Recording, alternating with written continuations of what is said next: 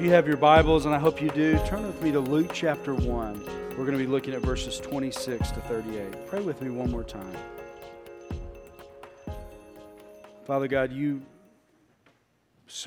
is certainly true, that incarnation, that you piercing into the darkness of our world with that baby, that ushers in so much joy. Well, there is no greater joy than knowing you, than being in your presence. And Lord, it's our joy to know that we are going to sing of that joy for eternity. That's our great hope, Lord. It's just being in your presence. And we come together today to be in your presence and to confess that to you.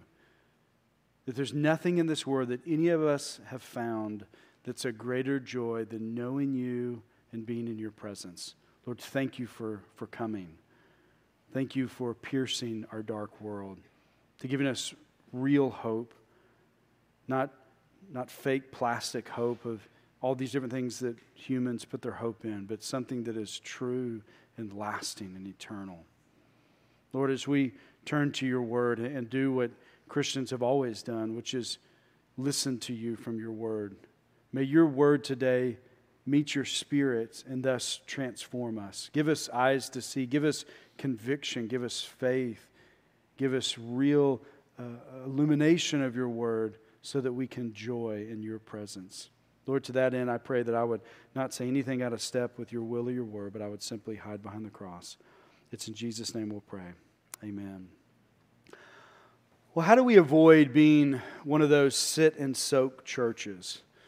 Now hear me, I'm not anti-mega church in any way. I think we need all kinds of churches, all sizes of churches. I'm thankful for every faithful church in our community, but I also get nervous that many Christians, I think, are content to just pop into a church, kind of get their ears tickled by a nice little homily, maybe get stirred a little bit by a nice little song, tip God, and then carry on as if nothing has happened. You see, many Christians are content to sit on the sidelines. They're content not to live out to one another's, developing these Christ-centered friendships. They're content to not serving one another. They're content to not really getting to know other people or being known themselves.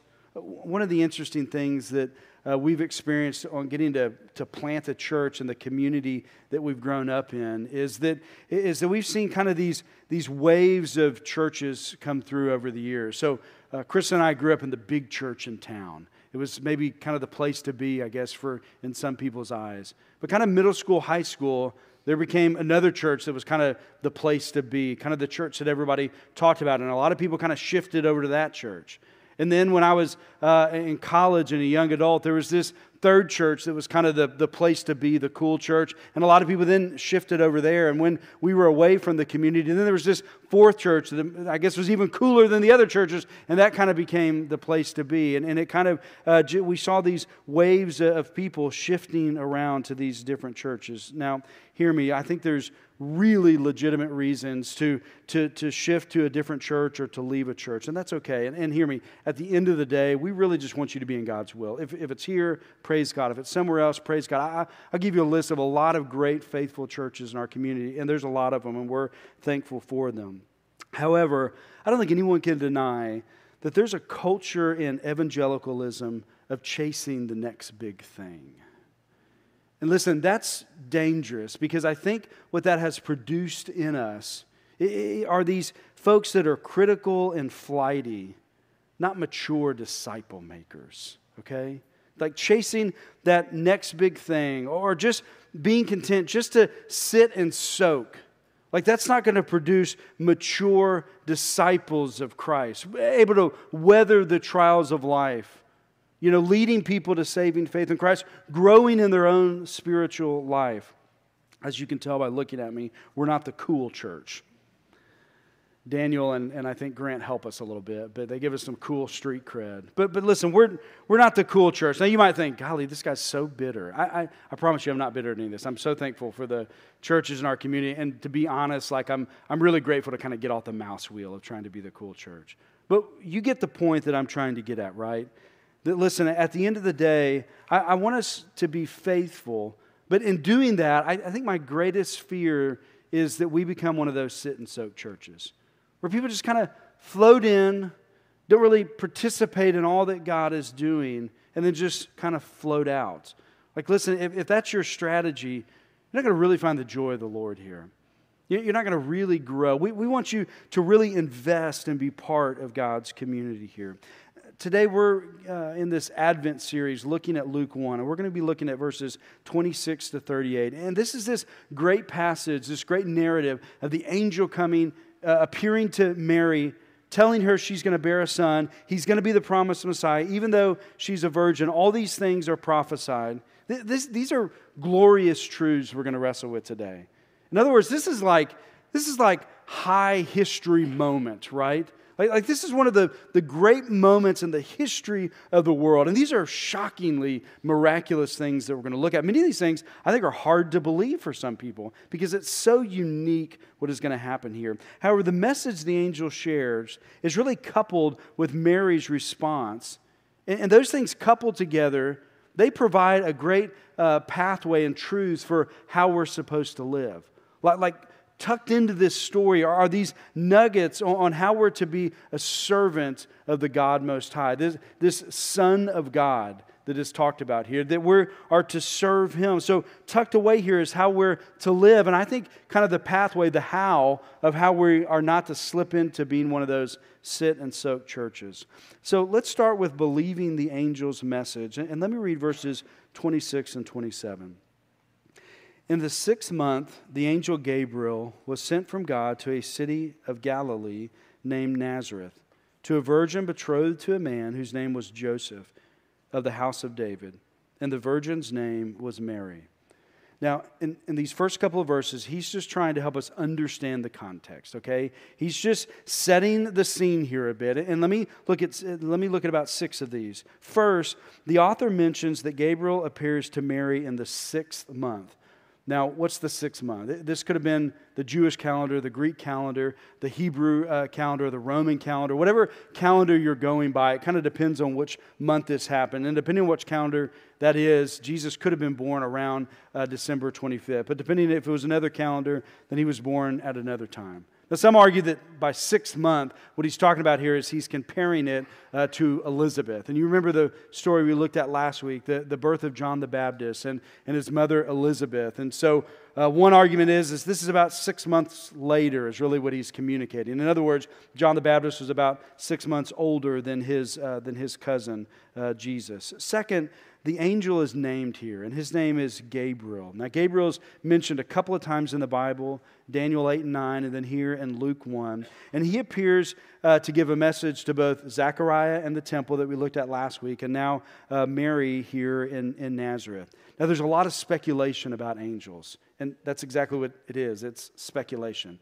And to be honest, I don't try to chase too much of that speculation because I think it distracts what is the main thing going on here. Like the angel cares less about how glorious he is or how big he is or how scary he is. He cares about the message. God has sent him to give a message, and that's the point of the angel. He's come with this message. So don't get distracted by all the speculation of angels. Focus on the message, and the angel was here to validate the message. Third, Nazareth is located in the Galilean portion of the land of Israel. Now, maybe in your you can picture that Bible map in the back of your Bible. Jerusalem's in the middle. Galilee is to the north. And if you're looking at the map, you see the Sea of Galilee. That's where Nazareth is. And this is kind of the fertile farmland of the country. Nazareth back then was just a very insignificant village. Fourth, Mary is described as a virgin. Now, this is the fulfillment of a prophecy from Isaiah 7, but there's some debate about that prophecy. The debate is that there's a range of meaning of this term. What does it mean that she was a virgin? Now, at one end of the range of meaning, it meant that she was just a young woman of marrying age, but she wasn't married yet.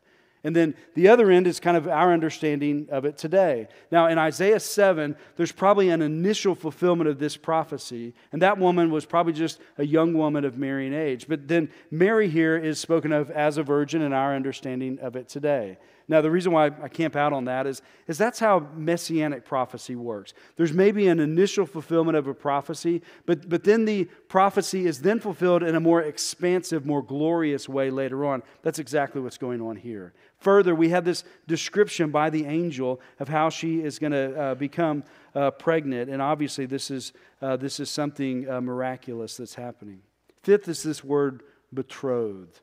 Okay, what does that mean? Well, of course, that's similar to our understanding of engagement, but it's more of a loaded term in this culture than our understanding of engagement. Certainly, Mary and Joseph are engaged to be married, but they're not married yet, is the key here. However, the difference in this culture is there's just a higher legal standard of what's going on here. They could break this engagement. Now, today, you break an engagement, text them, I guess. But here, there's just some weight to that. Don't text them, okay? Don't do that. That's ugly, okay, guys? High schoolers, don't break up on text. That's weak. This is just extra weight to it. Meaning, they had to, legally get a divorce if they were going to break the betrothment.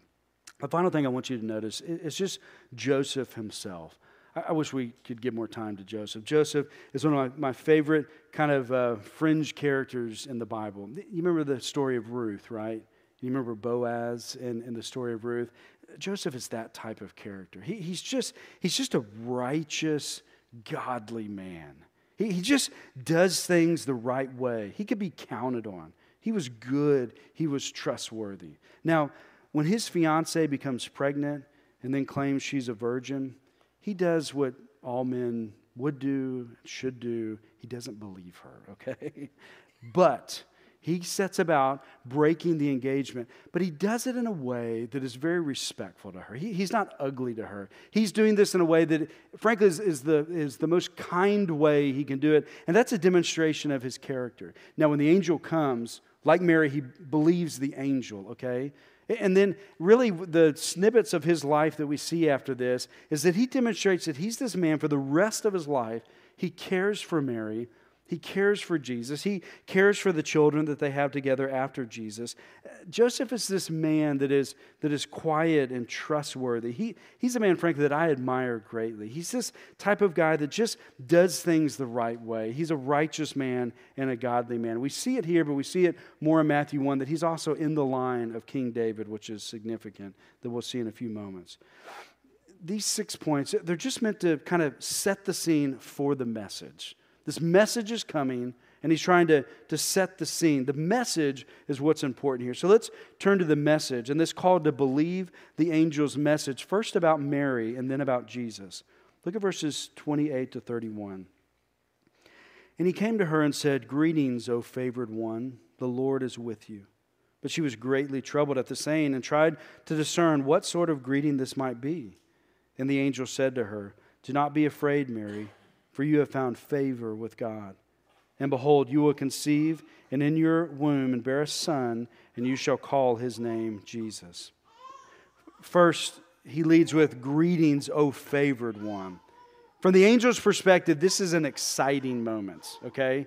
He's excited about what's happening here. He's excited for her. Mary doesn't fully discern all that's happening, but he knows what's happening, and he's excited. And twice he calls her favored one. He's excited for her. This is a great blessing. This is a great honor. Certainly what's going to happen, in the coming years is going to cost her greatly. But this is the honor of honors. He's very excited for her. She's a favored one. Now this is important to note that she's the object of the grace, okay? And this is something that I think our Catholic friends need to hear, that Mary is not the giver of grace. She's the recipient of grace, okay? Now Mary is she's an ordinary teenage girl in many ways. She's from an ordinary village. She's an ordinary teenage girl. But there's something very beautiful and something very special about her soul. There's something about her heart that God would choose her, that He would favor her in this way. She's very ordinary from the eyes of the world looking at her. But not in God's eyes. He favors her in some way. And second, the reason that she's so blessed is that the Lord is with you, is what the angel says. I think there's layers of meaning here. God's presence was with her. And I think initially that means that she had this spirituality, she had this relationship with the Lord where God was in her presence. I think ultimately that's why He chose her and favored her in this way, is that she knew the Lord. She walked with the Lord.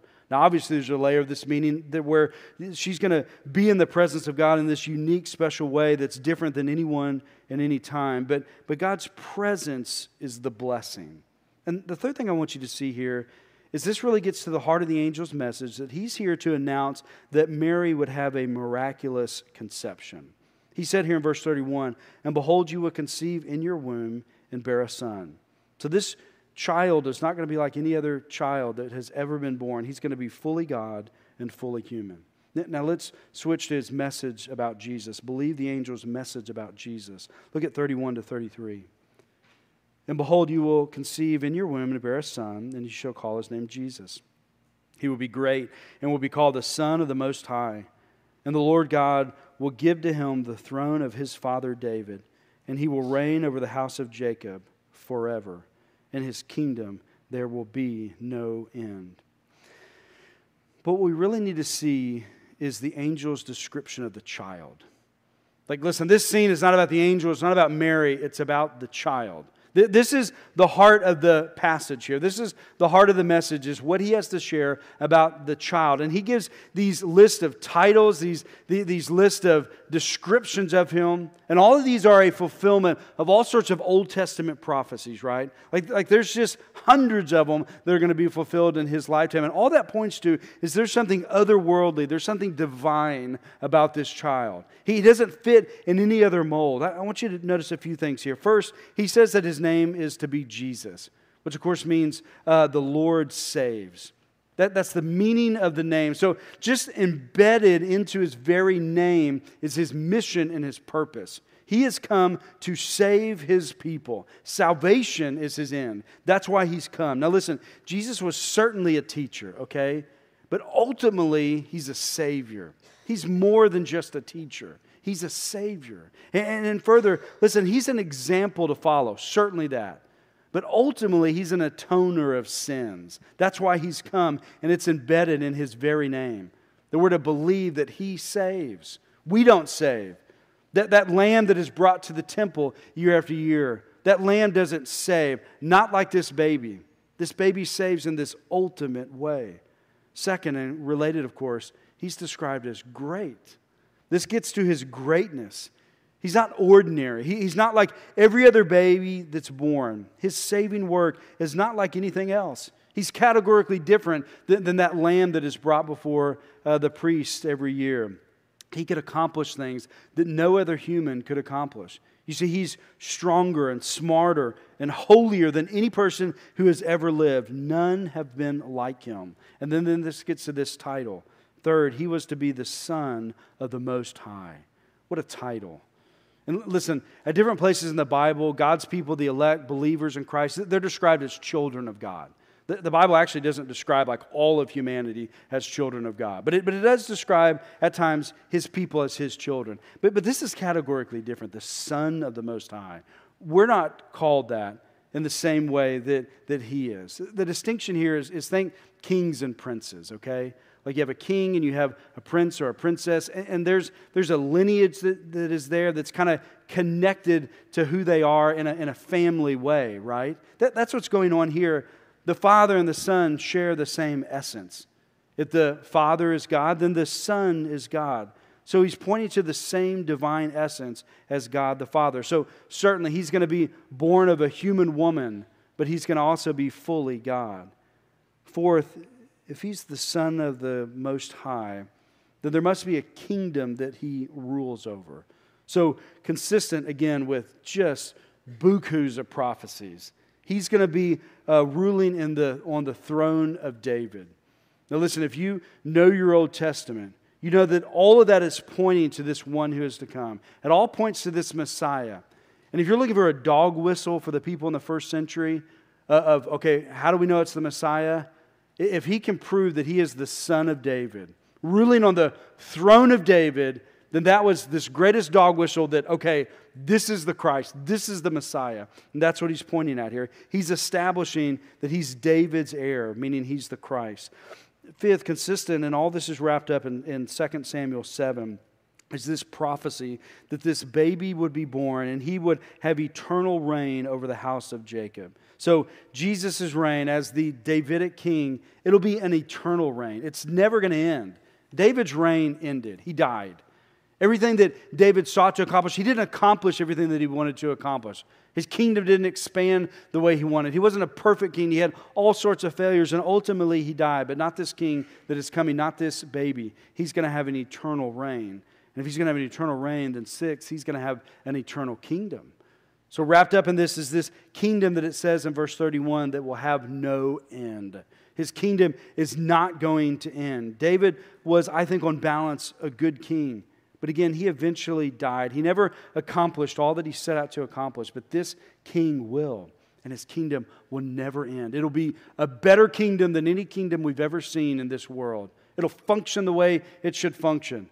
People will thrive and prosper in this kingdom like they've never thrived and prospered in any other kingdom. There'll be justice will roll down like the waterfalls, Amos says. In that kingdom, it'll be glorious and it will have no end. There will be death no more because the kingdom will last forever. Isn't Jesus glorious? Amen? Like, listen, this is the high, glorious stuff. Young people, there's nothing better in life that you can toy with than is better than this. There's no greater hope for the future than what this is. These verses inspired the song, Sing We the Song of Emmanuel. Do you know that Christmas song? Sing we the song of Emmanuel. This the Christ who was long foretold. Lo, in the shadows of Bethlehem, promise of dawn, now our eyes behold. God most high in a manger laid, lift your voices and now proclaim, great and glorious, love has come to us. Join now with the host of heaven. Friends, do you understand the message that the angel is bringing us today? And I think maybe a better question is, do you believe the message that he brought that day? And maybe even a better question than that is, do you sing this message? Like, do these truths, do they stir your soul? Do you marvel at the Son of the Most High to the degree that you lift your eyes up to Him as the thing that is the most glorious? Now, in case you say no to any of those answers, he goes on and the angel continues to build his case for the glories of Jesus. Look with me at verses 34 to 7. And this is a call to believe the angel's message about Jesus' birth. Verse 34. And Mary said to the angel, how will this be, since I am a virgin? And the angel answered her, the Holy Spirit will come upon you, and the power of the Most High will overshadow you. Therefore the child will be born, will be called Holy, the Son of God. And behold, your relative Elizabeth, in her old age, has also conceived a son, and this is the 6th month with her, who was called barren. For nothing will be impossible with God. First thing that I think is pretty interesting about this passage is her response, at least verbally and the words we see on the pages, is very similar to Zechariah's response, right? Like if you remember from last week, Zechariah has a very similar response. God judges this as unfaithful, and then he becomes mute in that moment, right? There's something similar here. However, there's something about Mary's heart, maybe it's her tone, but the angel understood that this was not an unfaithful response, but it was an inquiring response. We'll put it in that category. So he goes on to explain, and he says, the Holy Spirit will come upon you, and the power of the Most High will overshadow you. Now, obviously, we don't understand all that means and what happened here, but we do know, and what we can take away from this, is that he was to have an earthly mother and a heavenly father. Jesus was both of God the Spirit and God the Father. All of that was involved in the incarnation, and so he's fully God and he's fully man. That's the truth. That's the doctrine of this moment, even though there's all sorts of questions we can't answer. But as a result of these divine origin, here's what the angel explains about him. He's going to be holy as well as the Son of God. This means that Jesus was perfectly righteous. He never did what was wrong. He always did what was right. When people were in his presence, there was just something about him where they concluded he must be the Son of God. There was something about how he carried himself, how he spoke to people, how he forgave people, how he suffered, the people just concluded he was the Son of God. Do you remember the centurions at his death? They watched him all those hours. And you remember what they concluded in Mark chapter 15? Truly, this man was the Son of God. There was just something holy about him. Now, friends, if you hear this account and you think, listen, there is no way this could happen. This is impossible. I've never seen anything happen. You would not be foolish if that's where you concluded. But the angel tags this thing in here for you. If that's your conclusion, this is hard to believe. I can't believe this. This seems impossible. He adds that tag, nothing is impossible with God. That's his answer to you. If you read this and say, nope, his response is, nothing is impossible with God. Again, I ask these questions. Do you marvel at the Son of God? Do you glory to the degree that your eyes are lifted up out of this world, off of yourself? Are they lifted up on Him to see all of His glory? That's Mary's response, right? Like she responds in this radical, beautiful, faithful way. She takes her eyes off herself and she lifts them up to the glory of God. Look at her response. And again, I think this is a beautiful response. Verse 38, Mary says, "Behold, I am the servant of the Lord. Let it be to me according to your word." And the angel departed from her. There it is. That's the key to this passage, I think, for us today. This is crazy to some degree, right? Like this is so out of the box, otherworldly, so divine. Nothing like this has ever happened. This is so glorious. We've never seen anything like this. We've had these glimpses of this. We've had some prophecies about this. Like they hoped in this. They dreamed about this. They longed for this. But this was not normal. But in the face of the craziness, the otherworldliness of this, Mary doesn't blink an eye. She doesn't waver at any of this. There's no yeah buts in this with her. Like she just faithfully follows him. Notice that she says, the first thing she says is behold. Like she wants to be very clear to the angel. I understand. I see what you're saying. She's very clear in her response. And her response is, at the end of the day, I am a servant of the Lord. It doesn't matter what the world is going to think of her. Okay? It doesn't matter what her internal fears are. At the end of the day, she doesn't want to be a servant of the world. She doesn't want to be a servant to herself. She wants to be a servant of the Lord. Now, what's coming is, this world is going to hiss at her and boo at her, but she didn't care about any of that. She cares about, does the Lord stand and clap for me? Is He pleased with my life? Like this is going to bring her emotional pain. This is going to bring her hardships. But she is committed to bring glory to the Lord and not herself. That's what it means to be a servant of the Lord. First and foremost, are you a servant of the Lord? Is there something externally, maybe something internally that you serve more? Like when you decide which way to go, how to spend your time, how to spend your money, how to spend your energies, who do you serve? Is it yourself? Is it someone or something outside of you? You might say, well, how do I serve the Lord? Okay, I'm in, I want to do that. What does that mean? Well, I think, look back at her answer again. Let it be to me according to your word. There it is. You want to know how to serve the Lord. You live faithfully according to His word. Is the Bible your guide? If the Bible says, go this way, do you go that way? If the Bible says, this is true and right and good, is that what you make and believe is true and right and good in your life? Now listen, you might be thinking, all this sounds good, but you don't really know me. Like maybe I've tried some of this in the past, but man, I have blown it way too many times. Like I have this long list of failures. I have these powerful sin struggles. Like even if I want to at some level, I could never do this. All those things are that list is way too long. That sin is way too powerful.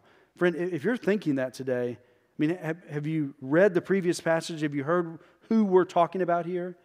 This man is the Son of the Most High. He's the Davidic king who has this eternal kingdom. It's not going to have an end. This is the Son of God. And listen, by comparison, whatever is tempting you to fall away or whatever that long list of failures is, when you compare it to Him and His power, the best image I can come up is the petals on a dandelion, right? And then God and His grace and mercy are like a wild hurricane that just blow all that away. No matter what struggle you have or what failure you've had your entire life, there's always the opportunity to return and become a faithful follower of Christ, to be a servant of the Son of God. Why? Because God is more powerful than all those things. His mercy is so great. He just sends grace and mercy upon grace and mercy. That's the good news of the gospel. That's the good news of why He came. It doesn't matter how low you have fallen. He can bring you up to the highest of highs. This is the good news of Christmas. It doesn't matter how long that list is or how bad you've been. You can always return to Him. You can always return and be the servant of the Son of God. I have some friends who, they've had a very appealing dream. Now, I would say it's really probably more of a plan than a dream, okay? They put some real nuts and bolts and numbers to this. And I'll say it's appealing because if I had the same ability and if I could really pull it off, I think I'd have the same plan. They've had this dream or this plan of moving to the country, building kind of a self-sustainable cabin or home and enjoying the beauty of nature and then living this quiet, peaceful life. Now listen, their dream kind of involved a workshop and guns. My dream is similar. It involves Montana and fly fishing. It's the same dream, okay? Are you with me? It's a beautiful dream. It's a very appealing dream to me. However, they told me one day that God was convicting them about their dream. They felt the conviction not to go away from people and find rest, but why God had still given them life and given them time on this earth, that they wanted to stay around people in order to serve the Lord and serve His people. Man, that's pretty good, isn't it? That's pretty convicting, isn't it? You see, with the time they have left, it wasn't devoted to this dream of the cabin in the country and fly fishing. All those energies now shifted to focus, okay, how can we serve the Lord with what we have? How can we serve Him most faithfully? How can we serve the people in need? You might be thinking, hey, I'm able to do the Montana cabin and serve the Lord. Brother, if that's you, praise God. Remember your pastor, invite me up there every now and then. But you get the point, right? Who are you serving? What's your daydream? The angel Gabriel had a message about the glories of Jesus. He would be born of a virgin, both fully God and fully human. He was great. He was the Son of the Most High, the Davidic king whose reign would never end. He was holy. He was the Son of God. So glorious. There's nothing higher. There's nothing more marvelous. And upon hearing this news, sweet Mary displays this radical, beautiful faith. She didn't look out at the world around her. She didn't look inward and become all self-absorbed with all her fears and all the ways she lacked in so many ways. She looked up to the Son of God. She sought His will. She sought a life according to His word. That's how we avoid being a sit and soak church. We look up to the glories of God. We don't get sidetracked by the ridiculousness of this world. We focus on Him and His glory. We chase that, and we become a servant of the Lord and a servant of others.